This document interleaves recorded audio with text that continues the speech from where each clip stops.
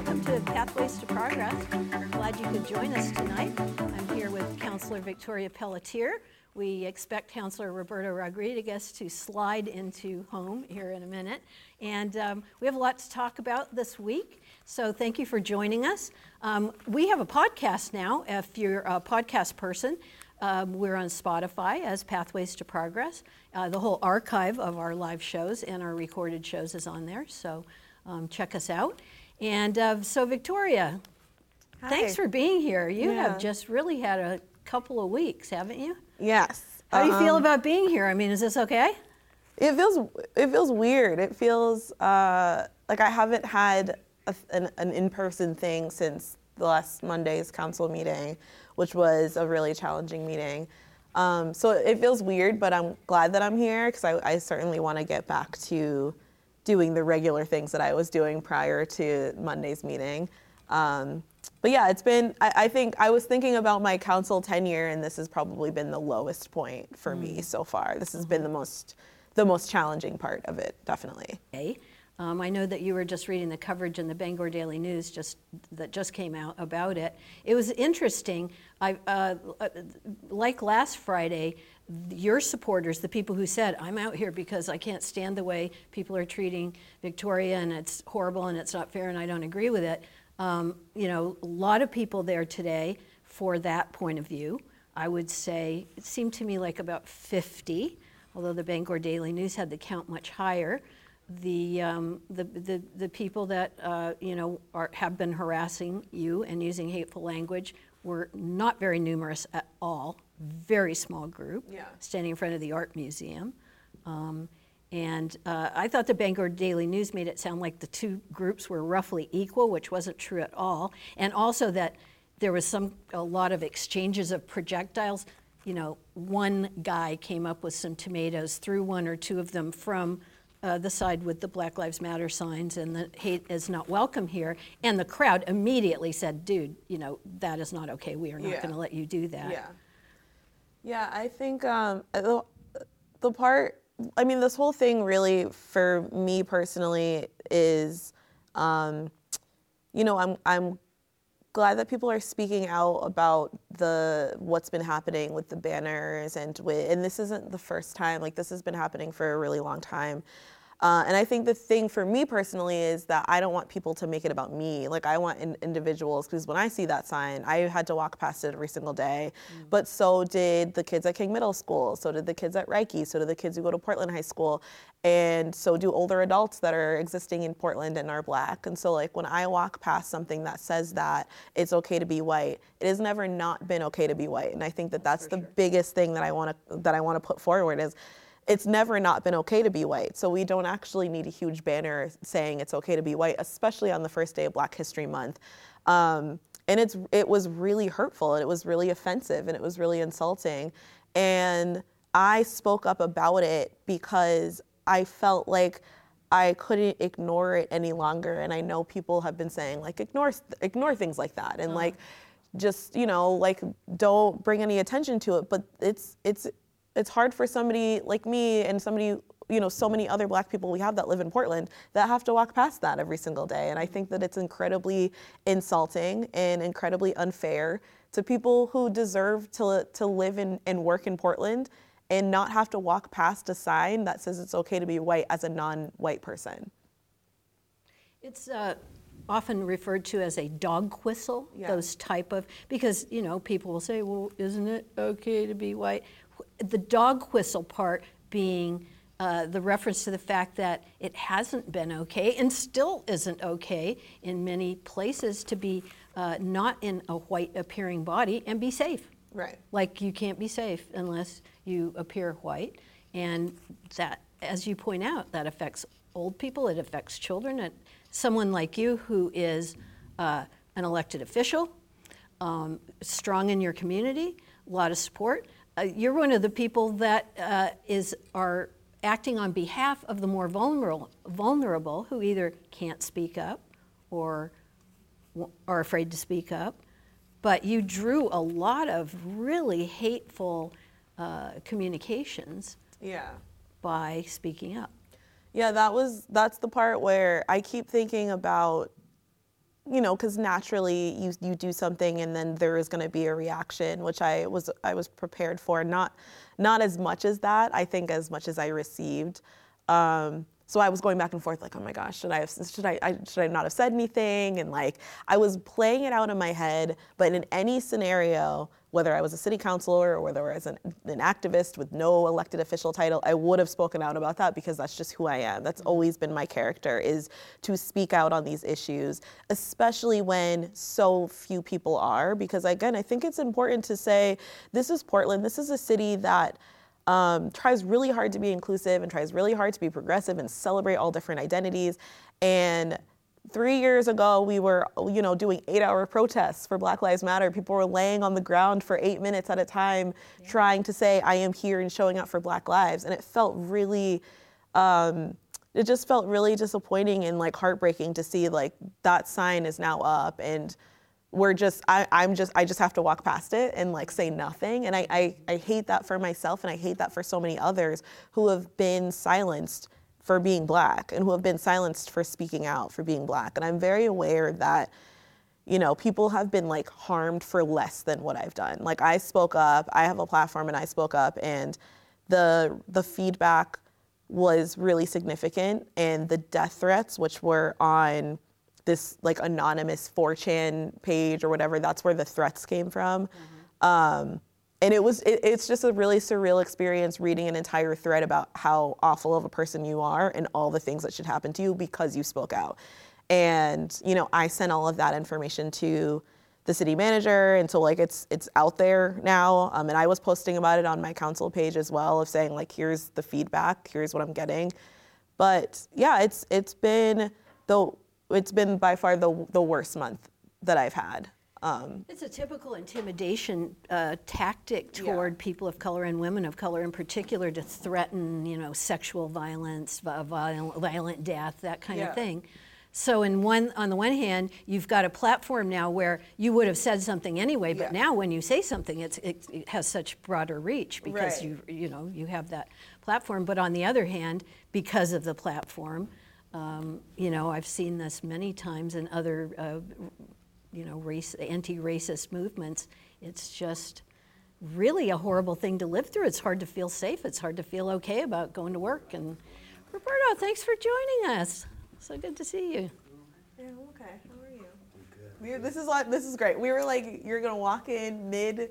That's right. Thing, and it's I love live it, TV. Because it's more. I think it's just very, very real. Now they know it's live TV. Is this thing on? It probably is yeah, on you're yet. gonna hold the thing now, and then I think. There we go.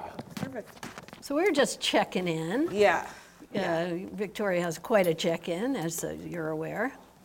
Yeah. How are you doing? What's going on with you? I'm good. I'm reminding myself that I'm neither built for running nor in shape for running, and I ran here. In the snow? Well, I parked a couple of blocks away. I'm like, I gotta make it. I hustled my way here. Thank you. Here, we'll do kind of. I guess I should have reminded you earlier today, so that was my bad. I should be more on It top was a of day. this. Yeah, no. I was like, oh yeah, I kept remembering, like I have this thing at 6 that I have to remember to go to, but Okay. it's been a weird month, so yeah. I feel like this is really shaky And today. All right, we're we set. checked out all the chairs, and we gave you the big All right, one. good. All right, I feel like this is not a prank. It's on. We're here. Okay. I'm so sorry. You were saying something really serious, and I walked in No, here joking. I'm honestly, so sorry. it's okay. I needed to break up a little bit. No, I think I was just talking about this has been the worst month I've ever had on the council, and it's definitely a thing of like back and forth, like should I have said anything or should I have not said anything? But I was saying that I couldn't imagine an avenue where I wouldn't have, like just because that's how I'm built. It has nothing to do with being on the council or not.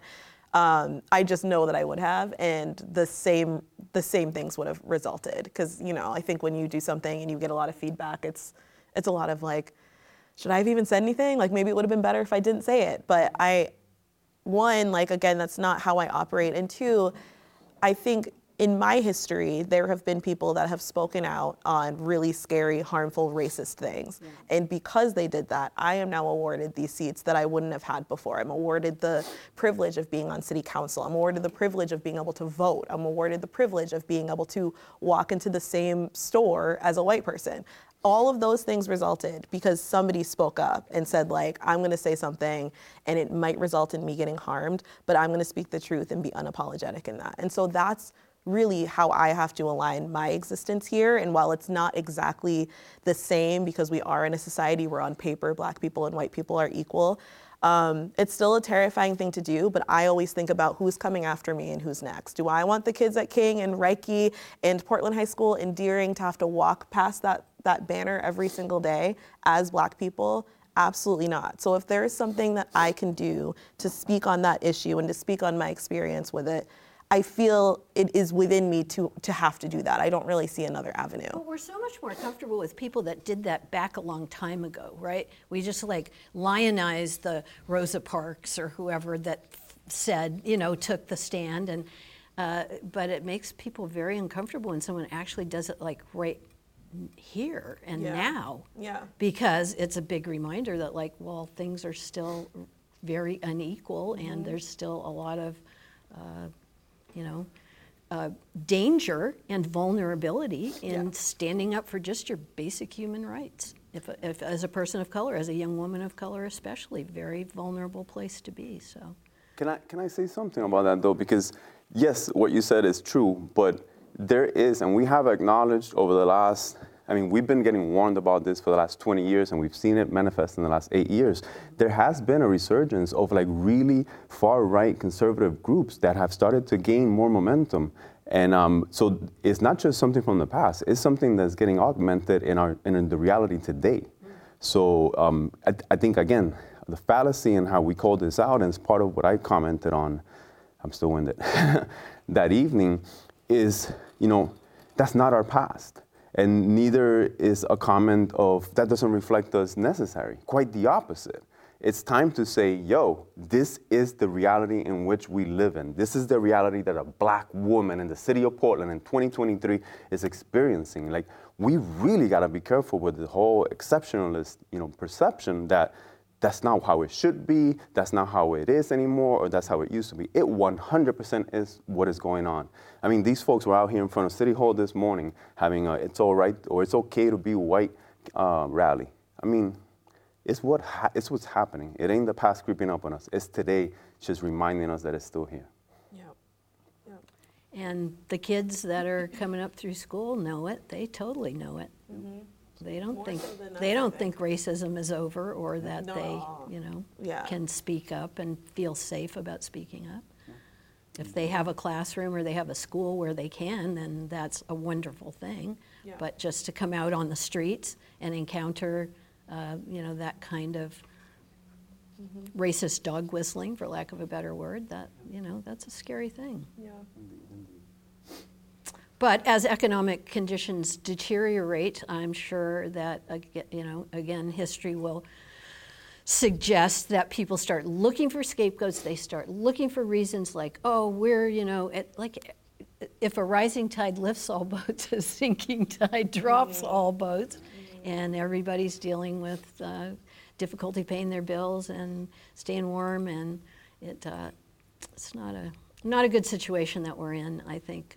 As white people get more frantic and desperate about hanging on to their privilege, they become more and more loud about there is no such thing as white privilege. I cannot tell you how many low-income white people have tried to argue with me that there is no such thing as white privilege. I always say to them, well, when your kid was a teenager, did they ever do stupid stuff that like brought them into contact with the police? And of course everyone goes, yeah. Were you afraid they would die as a result of that contact? Then you have white privilege. Then that right there alone is. Yeah. I think it's hard with like the specifics of how like whiteness has manifested itself in these like kind of covert ads of saying like it's okay to be white, and like the response I got a lot was, you're racist against white people if you're calling that out. And I've said it to exhaustion that like it has never not been okay to be a white person, especially in a place like Portland, and it makes it hard to feel like we can have a collective dialogue about it when it's just like, well, you're a racist. If you don't like that sign, then you must be racist against white people. Because if you did like that sign, then you would say it's okay to be white. And like my whole thing is like, when has it ever not been okay? I'm trying to figure out, like, has it ever not been okay? Racism is a system of oppression Yeah. that favors some people, their skin is a certain color, over others. So it is impossible for the people that are disfavored under that system to be racist. Might they be prejudiced? They might. But that is not racism. Racism is systematic inequality that's like baked in and, you know, based on something as trivial as your skin color. It's And I think we're all aware that black people in this country have never had the opportunity to account or to, you know, get together enough power to be oppressive towards anybody, right? I think that, you know, we talked a little bit on that evening about, you know, economic growth and financial freedom, right? Like, and coincidentally, that same week we had this Monopoly game, Portland Edition, come out, and I think, you know, Monopoly. There's a gentleman, Dr. Claude Anderson. He uses this example quite often when he talks about, you know, economics in the black community. He says, you know, picture, you know, the game in the Monopoly as the history of this country, where we're all sitting out getting ready to play. You're a white person, you get a full bank, and you get to start the game ahead of time, and you get to roll. And then I show up halfway through the game, I get half the bank, and I get to roll. Victoria, as a black woman, shows up, you don't get damn, and you get to roll. Wherever you land, rent's gonna be due, or you're gonna end up in jail. So you're either gonna go in debt, or you're gonna end up in jail. I might have a little bit of a chance, because I'm a little bit lighter in my skin, I have a little bit more privilege. You got the whole bank, you get to tell us how we're gonna end up. My dad got his GI Bill after he went in the Army. Did black people get their GI Bill after they went, you know, they went and did the same thing? Never They got were 40 acres and a deprived of mule either. Federal So- support for mortgage help, federal support for their college education. Like, people don't realize this stuff. So this whole thing of, you know, black people being able to be racist or to oppress other people, that's just a fallacy, and that needs to stop right away. And again, you know, even the whole idea of like we need more black people in government or we need black police officers or no. What we need is our communities to be able to get economically advantageous positions where we're reinvesting money in our own economy. You know, every black dollar eventually ends up in the white economy. Every Puerto Rican dollar eventually ends up in the white economy. Why can't that money be circulated amongst ourselves? Why can't I have my dollar bounce back and forth between black and brown people? Why does it always have to go back to the white economy? Because that reestablishes that place of support and power that allows them to be oppressive towards others. But if we create economic growth and financial opportunities for our communities, and we create our communities, like to really live within communities and advance each other, then we'll be able to make these political positions more advantageous because we'll have money to put the candidates into the offices that we need them to. But right now, what we're doing out here is suffering. We're out here suffering because we're in a position to be advantageous, but our communities don't have the economic power that they need to drive themselves forward in this country. And you're drawing a lot of hostility. And I mean, it's obviously an attempt to intimidate and silence people by being so nasty and so threatening that, you know, somebody less brave than you might go, whoa, I cannot get through my day and do my job and deal with these violent threats popping up on my phone every time I go to. Yeah, like I just took I'm still taking a break because I wasn't feeling like safe. I wasn't, you know, you're looking at this online anonymous messaging board and wondering how far is it going to get when people are saying these really awful things. And it just, I mean, I'm still like processing and I'm not really sure like where I'm gonna go. I loved being able to use my council page to connect with people. I was really proud of the page that I've built. But that page now makes me so visible. Every single thing that I put now is being screen grabbed and like dissected, and then I'm getting like, it's just like cause and effect of like me posting and then somebody takes it and then I get a bunch of messages and DMs that I don't wanna read. So I feel like I'm still trying to figure out where I'm going. I haven't fully processed it because it's just as bad as it's ever gotten that I don't really know like trauma-wise how to move forward. Because like this is the first time I've talked about it since like Monday's Thank you for meeting. talking about it So with us.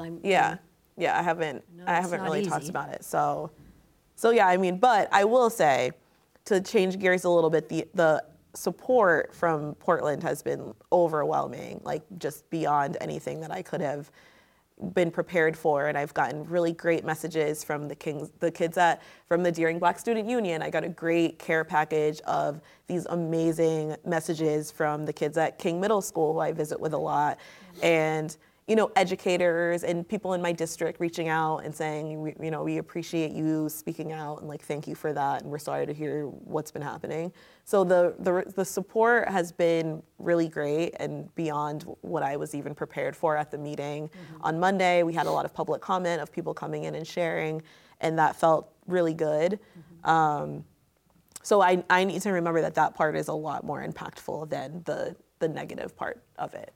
But that's really hard, because the negative comments get in, and they're meant to scare. They're meant to scare, yeah. And it's not just like someone criticizing your point of view and saying, no, I don't agree with you or whatever. It's threatening. And that's what makes it hard. It's so much. It's beyond like how we vote on stuff. Like, we get that all the time. Of course, people disagree with our votes. That's like part of this role. But I think me feeling unsafe going on a walk in Portland because I'm worried, like, is this message board, which is anonymous, gonna come to life and manifest into the point where I don't want to die over this job of being a Portland City Councilor. So nor should you. But it's like such a thing. We have elected officials that are like consistently like under attack in different parts of the country. We see it happening obviously at the national level too, of like somebody going after like Nancy Pelosi's husband who broke in with a hammer. Like, just it's just getting so scary and violent, and it definitely makes you think, like, where's the line, and how much of an impact am I going to make versus taking care of my own personal safety and personal health. So you have to take care of yourself, because if you don't take care of yourself, you can't do any jobs or city council, whatever, or be a parent or. That was a big lesson for me in teaching and being a parent. Like, you've got to do the self-care, because then you can't help anybody if you don't. Well, should we switch gears? Do you have more that you'd like to say on this? Or I had I have some comic relief for you. So I was standing out there with a supporter today and saying, hey, do you have any questions for the councilors tonight? And she said, yeah, I want to know why they voted unanimously to allow a developer to build a huge housing complex from City Hall down to Franklin Arterial and the developers already paid the fine, so they don't have to put any affordable housing in. And I said, the entire city council voted for that? And she said, yes. Why are you guys laughing at? That's not very funny. Did you vote for that? Not wasn't you. That was not us. That's the planning board. Yeah. Common misconception that people think that we're the same. But that's happened a couple times, actually, I will say. Since I've been on the council, I've experienced just like I see stuff that's like unanimous vote by the council, and I'm like, wait, did we? And I'm like, did I miss a meeting? I'm like, oh my God, did I? It's like a big deal. How do I not know about it? And then it's most often the planning board, and I think with those types of, because I recently saw that too about the hotel that's now been approved. That's the planning board, and I'm curious to see what level of public comment happened at that meeting, because I think that happens often where things are voted on at the planning board level and people find out later because they're just, I'm not sure if they're, sometimes it's tough to find, and like our agenda center what's happening, there's just a lot going on, it's hard for people to make meetings, but I encourage everybody to go to the planning board meetings and be in the know with what they're talking about and what they're voting on, because sometimes I read things and there's one or two people that make a comment and that's it. And it's the same with us. It's like that type of public response. We need that in order to really make sure that we are being accountable with what we're voting on and the jobs that we were elected to do. But if we get two comments, it makes it really hard. So yeah, but to answer your question, that was not us. Yeah. That was the planning board. It was the planning board. And to Tori's point, like every step or every phase that a developer has to go through, there's always opportunities for public comment. But the process itself is, number one, there's multiple stages. It is complicated. Even a year into the council, there's still stuff that, we're learning about what the planning board's, what their role is and what the council's role is. And certainly the difference between like a zone map amendment versus like a site plan, and all the different things that should be taken care of under each step. So, there's certainly a lot of like education that needs to happen. There's a lot more public engagement that needs to happen. When you said that there's usually like 2 people at each of those meetings, it's usually the same 2 people, right? Like we have, and like I'm not saying that there's anything wrong with that, but there are some folks who are just always there, and you hear the same voices, and some of them are immensely valuable, right? Like there's some of these folks that they do so much work and they provide so much insight into what we're doing that I'm like, we should be paying them. But again, you're hearing from a really small group of folks. I also think just very slightly differently from what Tori said. I think that it's impossible to really ask people to be in all those meetings, so it kind of falls on us. And we've taken some really difficult votes that are opposite of what the planning board has suggested for that same reason, because we know that there's people that we're hearing from that weren't at those meetings that hold really strong opinions about another luxury hotel in downtown Portland. So we kind of have to bring those voices in, and we do when we vote, and in lieu of there being like a whole community showing up. That's kind of what we do. So if they don't show up, they let us know. That's a good point, because I remember it was it like a year ago that we had the 58 4th Street vote, and that was a unanimous planning board vote that was not unanimous on the council, actually failed in the council. And that was a tough one, because I don't think that happens very often where the council and the planning board are not in alignment, because naturally the planning board does all of that work and is essentially like, here you go, this is our recommendation. And I think that's a great point, was that we were hearing from constituents who weren't at the planning board part of it. And so that makes it really hard as well, because then we're like, well, we're accountable to the constituents. Exactly. But then the planning board's kind of like, that wasn't a unanimous thing, and you just kind of like, I don't want to say like killed our work, but kind of, like back to the drawing board a little bit. And that makes it challenging in terms of just trying to make sure that we're being representative of who elected us, but also listening to the planning board. It might irritate the planning board, but I know my friend who posed the question is going to be really thrilled to find out, like, oh, that was just the planning board. Not us. Council Okay, we didn't do that. Okay. I was asked a more serious question while I was out on the pavement today by someone who is very active supporting the homeless community. And their question was, warming centers seem to be very hastily, last minute. Why is that? Why was that particular timing so rushed? And just in general, it's Maine, it's winter. Why aren't we having warming centers that are can be counted on, and it's not a scramble to provide them? So I'm bringing that question to you as well.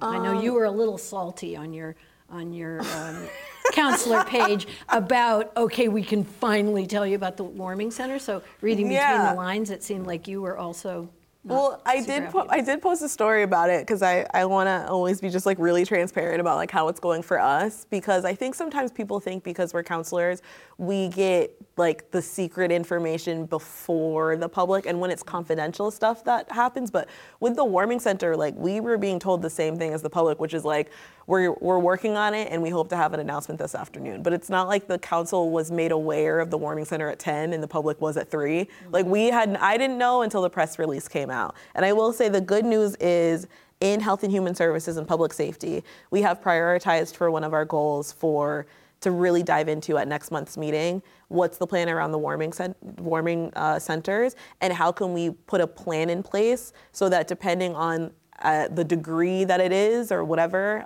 we have something ready to go for next time, because that was an all-day scramble. People were terrified. It should not ever be like that, where we were kind of putting stuff together as, what is that saying? The plane's like crashing, and we're like putting them together. Building the plane while flying. Building the plane while flying it. So we are going to work on that in HHS, because we did notice that was a huge need. But yeah, I mean, it's a lack of room, it's a lack of staffing. I think that was the hardest part too, was trying to find people to operate the warming center for a 2-day span, which made it really difficult because we're already really short-staffed at the city level. And it's, again, I think it ties in a little bit to just like our huge crisis with like housing and asylum seekers and all of this lack of just space and room and shelter. And so that manifested itself in the warming center issue. But I am glad that we're going to Well, I'm happy to hear that prioritize the it. committee is Yes. taking that up Yeah. and realizing the Yeah. timing. Believe it or not, our time is almost up. Wow. It's a fast, That went really fast half hour for know. you. I don't want to end without thanking our great director, Warren Edgar, here at Portland Media Center. We could not do the show without you. Tonight we're helped in tech by Shaylin O'Brien, so thank you for that. We are a podcast now. That was, that's right. that was your brainchild Yeah. saying, we'd get more audience if we were a podcast, and we're on Spotify. The whole archive is there, so that's been positive growth for us. And thanks for being with us tonight. We couldn't do it without you, the audience, and thanks for caring enough about your city government to tune in and hear from Roberto Rodriguez and Victoria Pelletier, our progressive city councilors. Thanks for being here, guys.